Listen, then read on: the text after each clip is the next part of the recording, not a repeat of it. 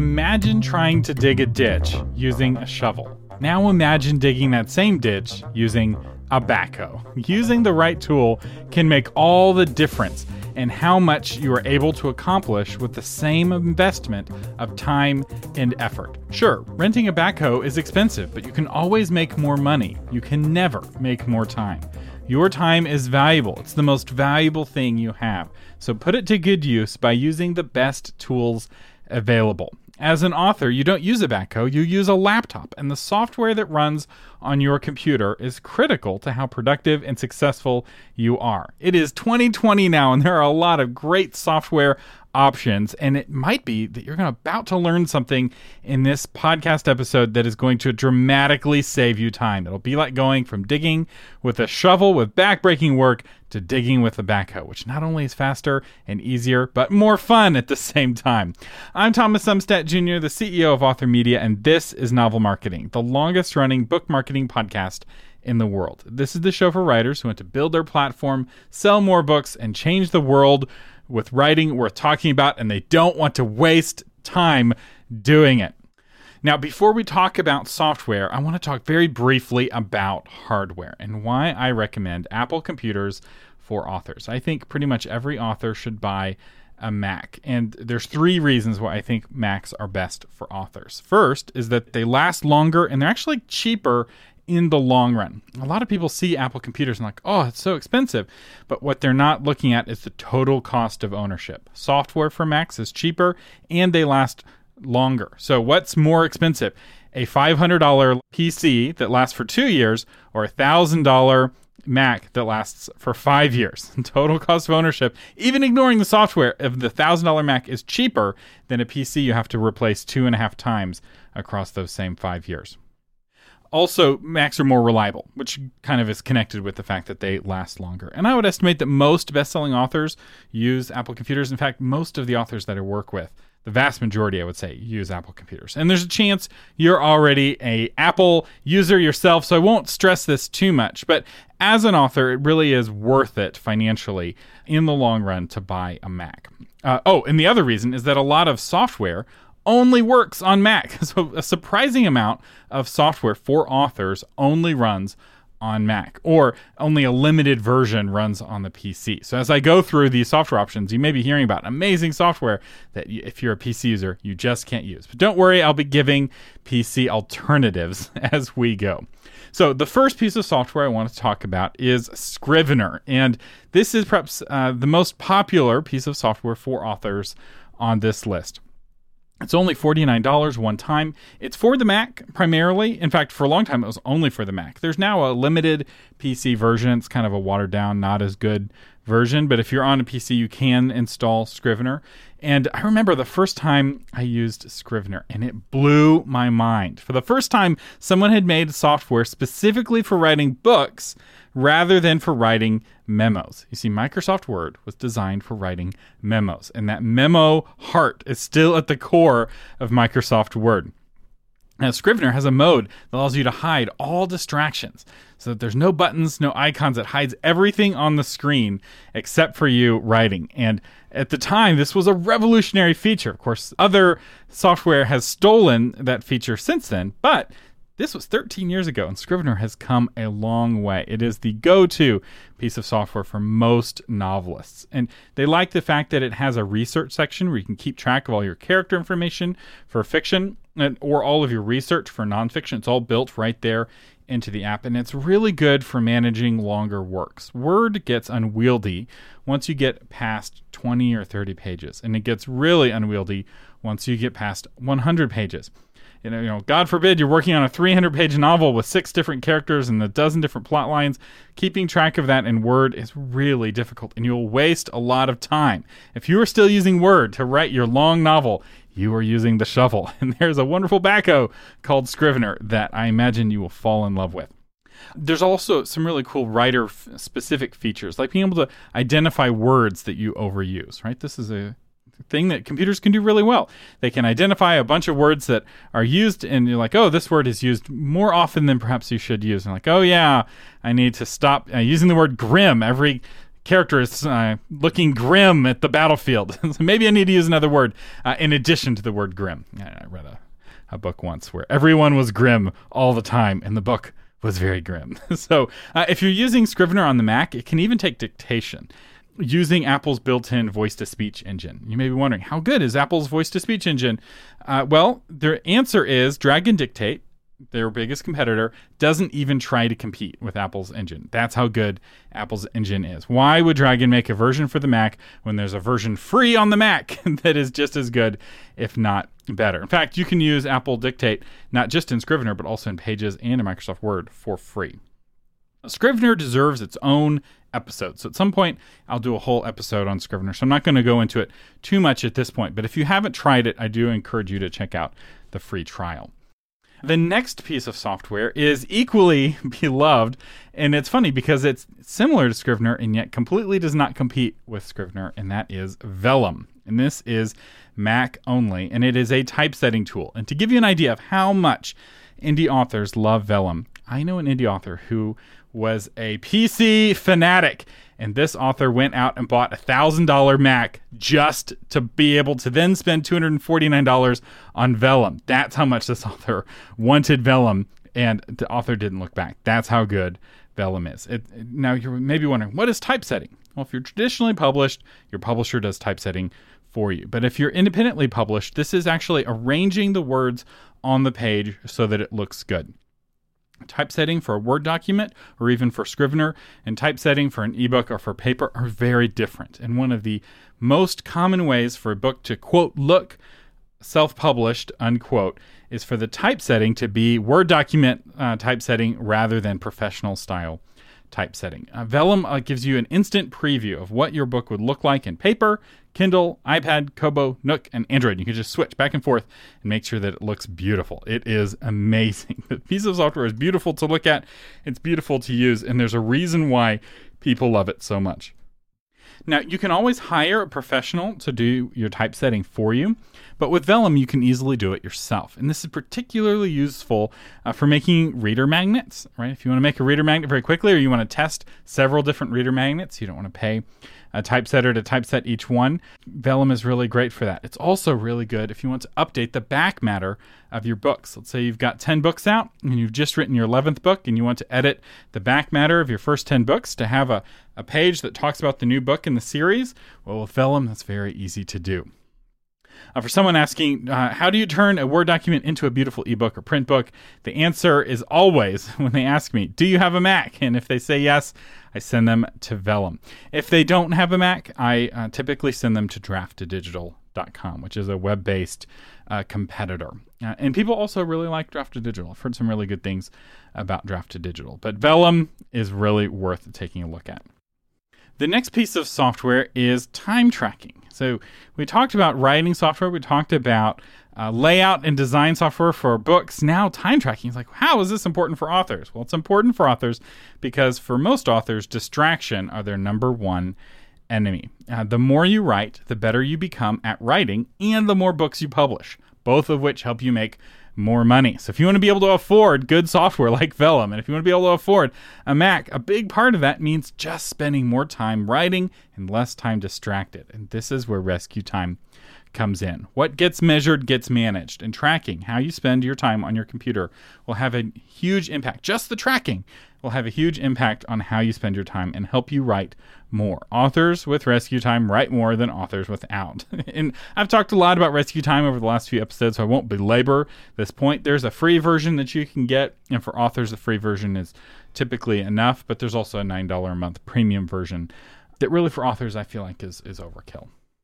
The next piece of software is for editing to help you write cleaner prose. And for editing, I love Grammarly Pro. Now, chances are you're already using the free version of Grammarly, and I would encourage you to go in and pay for the full version. So for those of you who don't know, Grammarly is a super spell checker that also helps with grammar and usage. Grammarly doesn't just put squiggles under errors. It also has a Learn More button with every suggestion that expands to explain the why behind the rule. I can't tell you how much this has changed my life.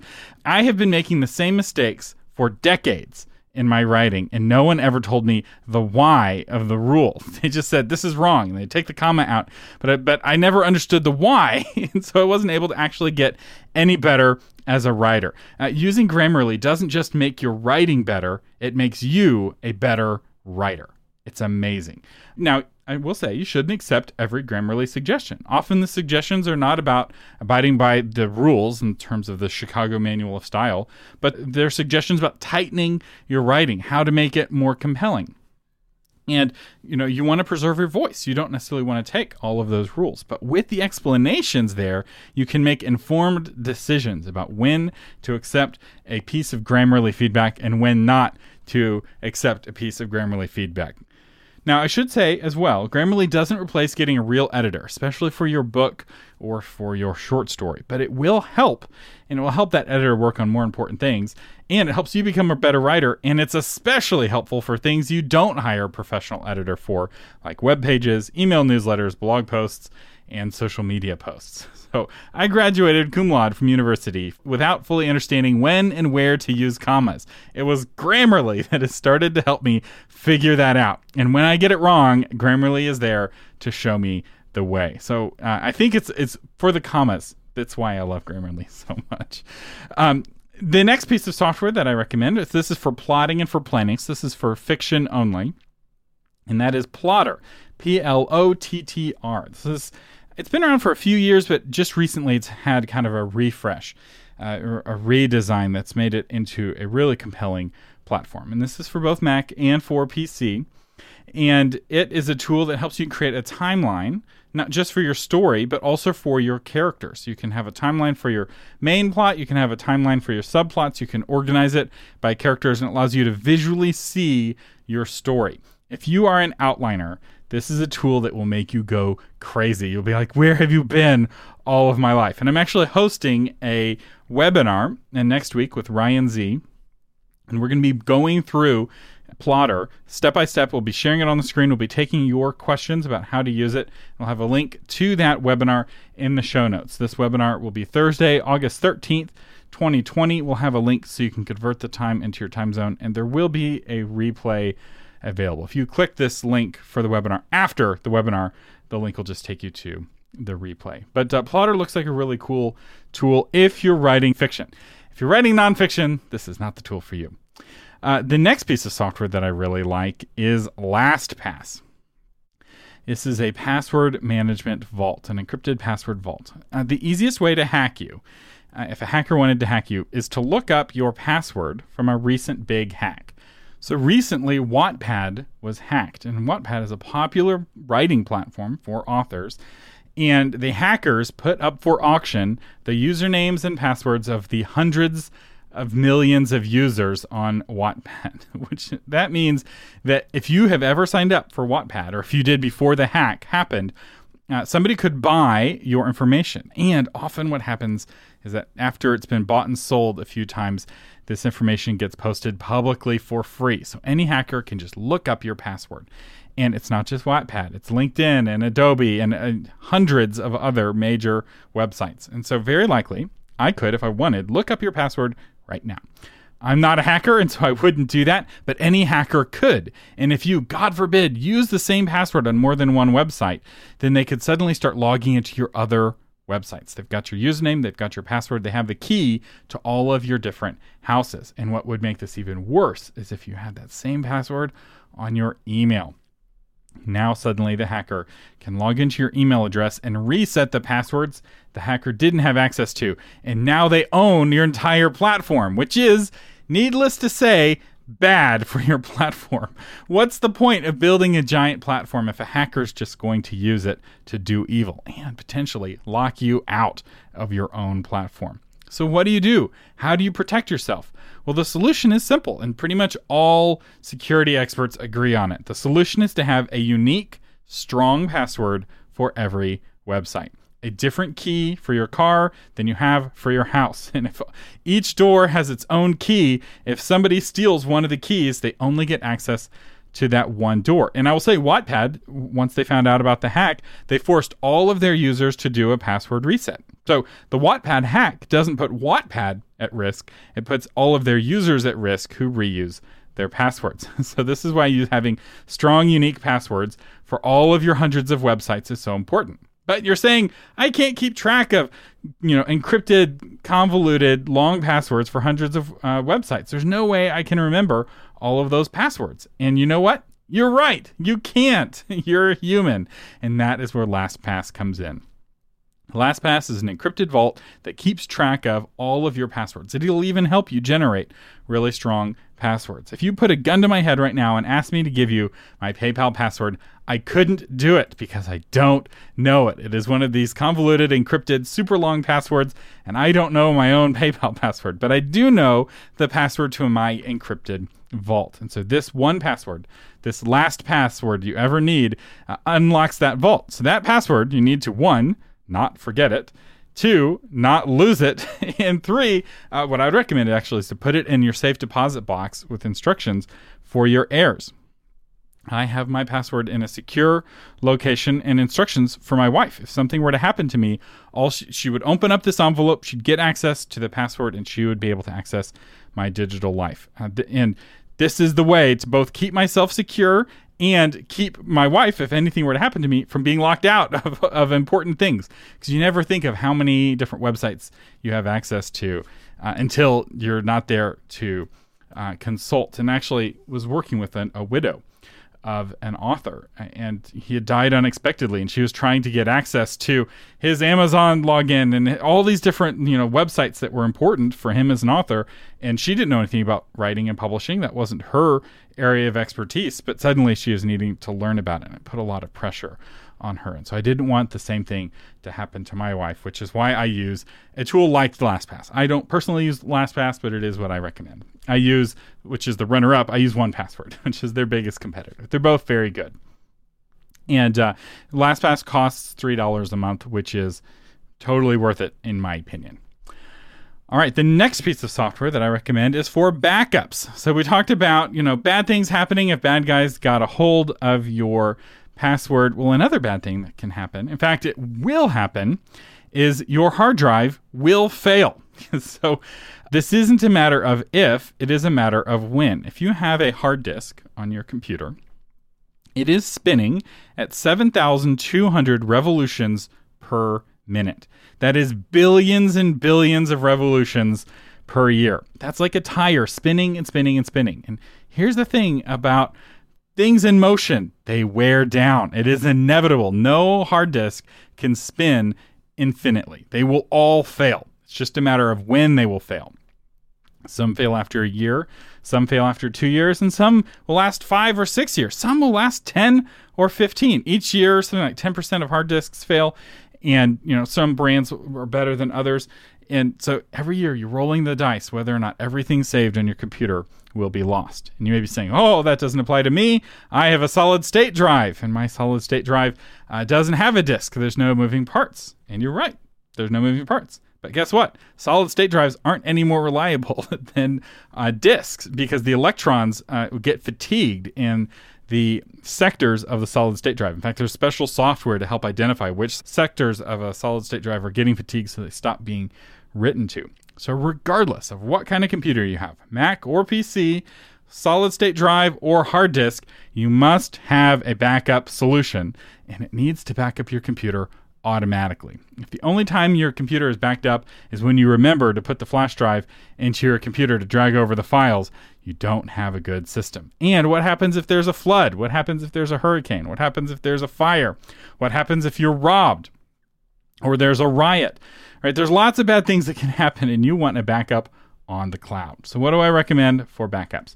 What I personally use for backups is Dropbox. Dropbox backs up all of my files in the Dropbox folder, and not only does it keep them backed up to the cloud, but it also keeps my files synced across multiple computers. So I have both a desktop and a laptop, and I have those files synced, so I can start working on a keynote presentation on my desktop and then pick up where I left off on my laptop. It also allows me to share folders with other people. So I have a folder just of podcast recordings that I share with my podcast editor.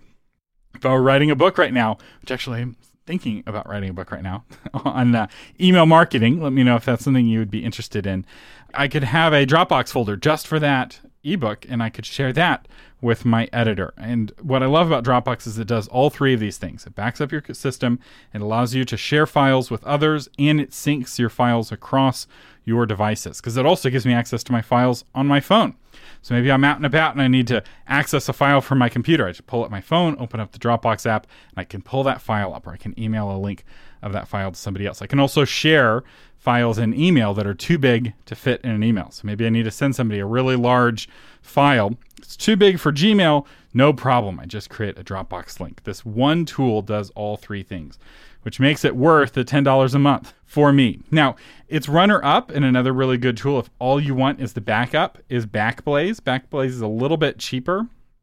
I think it's $7 or $8 a month, but it doesn't really do the syncing, and it doesn't really do the sharing. It just does the backing up. But it's very reliable, and it's used by many, many people and organizations. And I'll have links to both Dropbox and Backblaze in the show notes. Actually, I have links to all of the things I'm recommending in the show notes. And I'd like to say I have lots of affiliate links, but most of the things I'm recommending, I'm not an affiliate for. But where I am an affiliate, it will be marked. And so if you're wanting to help out the show and use my affiliate links, you can do it that way. All right, the next piece of software that I recommend is for image editing. You may be like, I'm an author. Why do I need to edit images? Well, you may find yourself editing images quite a bit, especially if you're building your own website. You're going to be editing images a lot for building your website. If you're blogging, you need to add an image for each blog post. And what I do is I always crop the image to be the correct ratio for sharing on Facebook for every blog post that I create. And you just end up interacting with images quite a bit. Now, I know most of you use Canva, and I wish I could recommend Canva, but I don't like Canva. For one, it recommends PNG files, which are overly bloated for blogging and for websites. It really slows down a website if you're using big Canva PNG files. And not only does it slow down your website, but it hurts your search engine rankings. So Canva is no good for websites. Unless you're using the $100 a year version, which will allow you to see how big the files are that you're making. But unless you pay them $120 a year, they won't even show you how bloated the images are that you're making with Canva. Now, for social media, that's fine, because Facebook or Twitter is going to shrink those bloated Canva images into optimized Facebook images. But if you have your own website or your own blog, it's not going to do that. So what I recommend, and what I personally use, is Pixelmator Pro. It's a one-time purchase. It's $40 for the Pro version. The free version may be enough for you, and that one's free. And it allows you to very quickly edit images. And it's on your computer rather than on Canva.com. So Canva.com runs on the web. Pixelmator Pro runs on the Mac. It's Mac only, but it's really good. It's $40. It's one purchase, and it runs on both your desktop and your laptop. If you're running on Windows, my recommendation is Photoshop Elements, which does everything Pixelmator does at only twice the price. So you still think buying a PC is the cheaper option. Here's another example of how the PC version of the software is more expensive. So I really like Pixelmator Pro. It does everything I need it to do. And, you can always have Canva too if you want to use it for image creation. But our next recommendation for image creation, hopefully if you're not convinced to leave Canva yet, let me give you one more recommendation. That's for image creation. So for image editing, I recommend Pixelmator Pro. For image creation, I recommend BookBrush.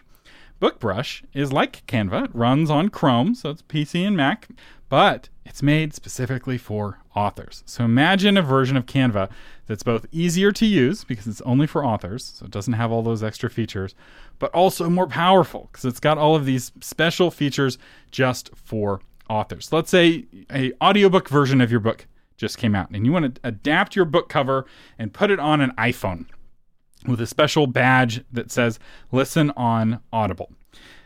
Guess what? With BookBrush, you can do that in minutes because all of those are built in as templates and you can just click, click, click, and you're done. Whereas doing that with Canva or with Pixelmator Pro would be really difficult. So for most authors, I think the free version of BookBrush is fine. But once you start paying for advertising, if you're creating ads, especially for Facebook, and you want to create beautiful ads for Facebook, paying the $100 a year for BookBrush is well worth the money. So BookBrush is like Canva for authors. And I'd say there's free trial, but there's actually just a free version. And it's a very powerful free version, and I would recommend that you check it out. If you want to keep using Canva, that's cool. I'm not going to judge you. But I would encourage you, before you go Canva all the way, at least try Pixelmator Pro and try BookBrush. You may find that they are the backhoe and Canva is the shovel. So the next piece of software that I recommend is for podcast editing. And for podcast editing, I recommend Hindenburg Journalist. I use Hindenburg Journalist Pro for people first getting started. I think Hindenburg Journalist is plenty. And I'm convinced there's only two kinds of podcasters in this world.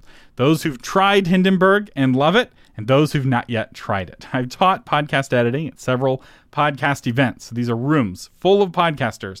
And so far, every time I've done it, and I show off Hindenburg Journalist, there have been audible gasps from the audience. In fact, at the most recent conference I spoke at, I taunted them at the beginning. I said, every time I do this, they're a gasp, and everyone chuckled. They're like, I'm not going to gasp.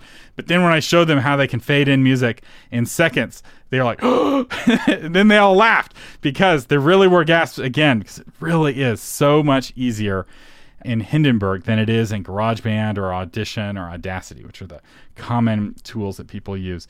And I've noticed at least with American podcasters, they're a little less likely to know about Hindenburg because it's German software.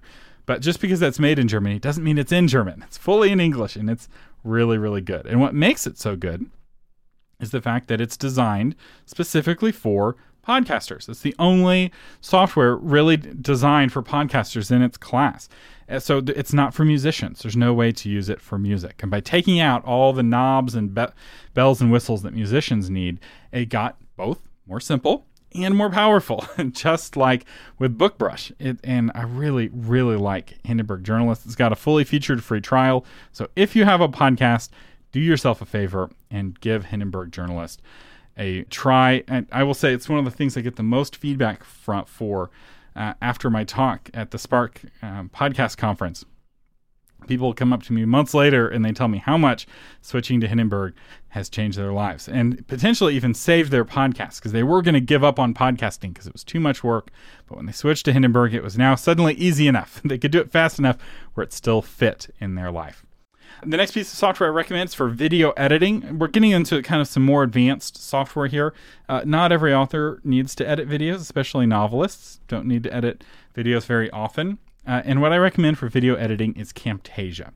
It's $249. It's for Mac and for PC, and it's specifically made for the kinds of videos authors are most likely to make. Webinar recordings, video lessons, book trailers, that sort of thing. And this is what I use to edit all of my course videos, and I'm happy with it. My one beef is that it's not great at recording video from the Mac, it's webcam, but you can do that with the built-in QuickTime software. Can record the video in full quality. But other than that, the editing, which is really what I use it for, is really good for making courses and for webinars. So if you're writing fiction, I don't think you need this, but if you're writing nonfiction and you're thinking about adding a course on your topic to your book, I would encourage you to check out Camtasia. And along those same lines, our final piece of software is Crowdcast for webinars. Chances are you've already attended one of my Crowdcast webinars. And if not, the Plotter webinar is coming up next week. You're welcome to come to that. And what I love about Crowdcast, there's a lot of things I love about Crowdcast. First off, I've used maybe a dozen different webinar platforms over the last 10 years. And Crowdcast is the first that I have not come to hate over time. Yes, you heard that right. Crowdcast is the first one I haven't come to hate. The only other one I don't hate is Zoom, which is cheaper, but it's not quite as good for webinars. It's better for smaller meetings. What I like about Crowdcast is it runs in the browser. It runs in all of the browsers, but it runs best in Chrome. You don't have to have special software to use it, and attendees can post questions, and they can vote on the questions that other attendees ask. So I did a webinar with 500 people attending, or 500 people registered. I think 300 some odd attended live, and then others watched the replay. That's a chat that's going too fast to really follow, at least, and speak at the same time. But they were able to ask questions and vote on each other's questions, and some questions had dozens and dozens of votes, which was really helpful to know. One, these are things that a lot of people want me to answer, but two, these are questions that a lot of my listeners have. It's a really great feature, and none of the other webinar platforms have that feature. It also has the ability to take anyone from the audience and invite them on screen, which you don't have to do and they don't have to accept. But sometimes somebody will have a question. I'll pull them on screen and we can have a little conversation and people can see their face next to my face. It's visually interesting. And you can pay for Crowdcast month to month. So it's $49 a month, which I realize is expensive, but it's not actually that expensive compared to GoToWebinar and all of its competitors. It's actually on the cheaper end of webinar tools. Our sponsor today is the How to Build an Amazing Author Website course. In this course, you'll learn how to build an amazing author website, even if you're not a techie person. And you'll also learn how to craft the kind of website that your readers will love, the kind of website they want to visit. The best part is the course is 100% free. Students have gone from never building a website before to having built a website the day they started taking the course. It's that easy. You just need someone to show you how to do it. And that's what I do. I actually go through the process of building a website myself. I actually paid for everything, right? Or I go through the process of setting up hosting, and then I show you how to set up and get a really good theme. And while I'm recommending software, the theme that I recommend in the course is the Divi theme, which makes using or building a WordPress website as easy as building a Wix or a Squarespace website, but with all of the benefits that come with having a WordPress.org website. I've gotten some really great feedback from this course. I just updated it this last week with a new section on email. So if you've gone through the course already, you may want to check out the updates. I'm continually going in there and making it better and improving it. And you can find out more about that at authormedia.com. Our featured patron is Barb Raveling, the author of Taste for Truth, a 30-day weight loss Bible study. Do you ever feel like you're never able to lose weight and keep it off? This Bible study will help. You'll be taking off the lies that make you overeat and putting on the truth that will make you actually want to eat with control. So Barb, thank you so much for being a patron of the Novel Marketing Podcast, helping keep us on the air. I really appreciate it. And if you want to become a patron, we'll have a link in the show notes for you to do that at novelmarketing.com/249 for episode 249. And if you can't afford to become a patron, but you still want to help the show, you can. Just use one of the affiliate links in this post or at authormedia.com/recommendations. I have all kinds of recommendations for like what microphone to get if you're podcasting, what hosting to get, and much more. I try to test every single thing I recommend. And many of the things in this episode, even if there isn't an affiliate link, I still bought it to try it out, or I still checked it out one way or the other. And you can find that again at authormedia.com/recommendations. And quick update on the podcast. This is officially episode 249 of Novel Marketing. We've had some bonus episodes and episodes that were not counted. So technically, there's more episodes than that. But this is episode 249, which means next week is going to be episode 250. Can you believe it? 250 episodes. Now, we're a much older podcast than you would think with 250 episodes because we don't have a podcast every week. I'm a believer that a bad podcast episode is bad forever, but a late podcast episode is only late for a few weeks. So I try, if I don't have a good podcast, I try not to put it out until it's ready to go out. But how successful I am at that, you can tell me. So maybe I need to work even harder on it.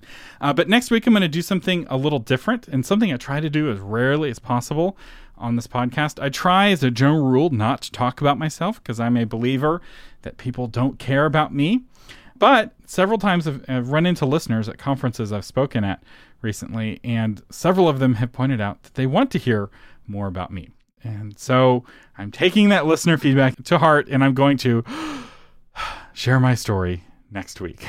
It's going to be an extended edition of my story. So if you don't care about me, no worries. I get it. You're here to learn how to sell more books. You can just skip the next episode.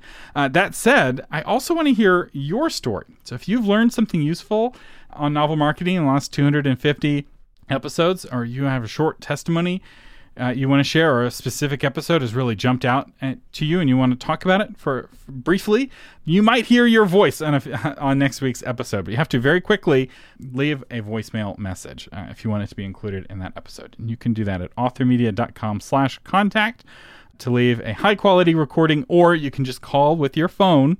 I know, actual telephone technology, our listener voicemail line, which is 512-827-8255. 8377. And we also have that phone number at authormedia.com/contact if you don't remember it, but you want to call and leave a note. So anyway, I appreciate you listening. You've been listening to Thomas Umstattd Jr. on the Novel Marketing Podcast.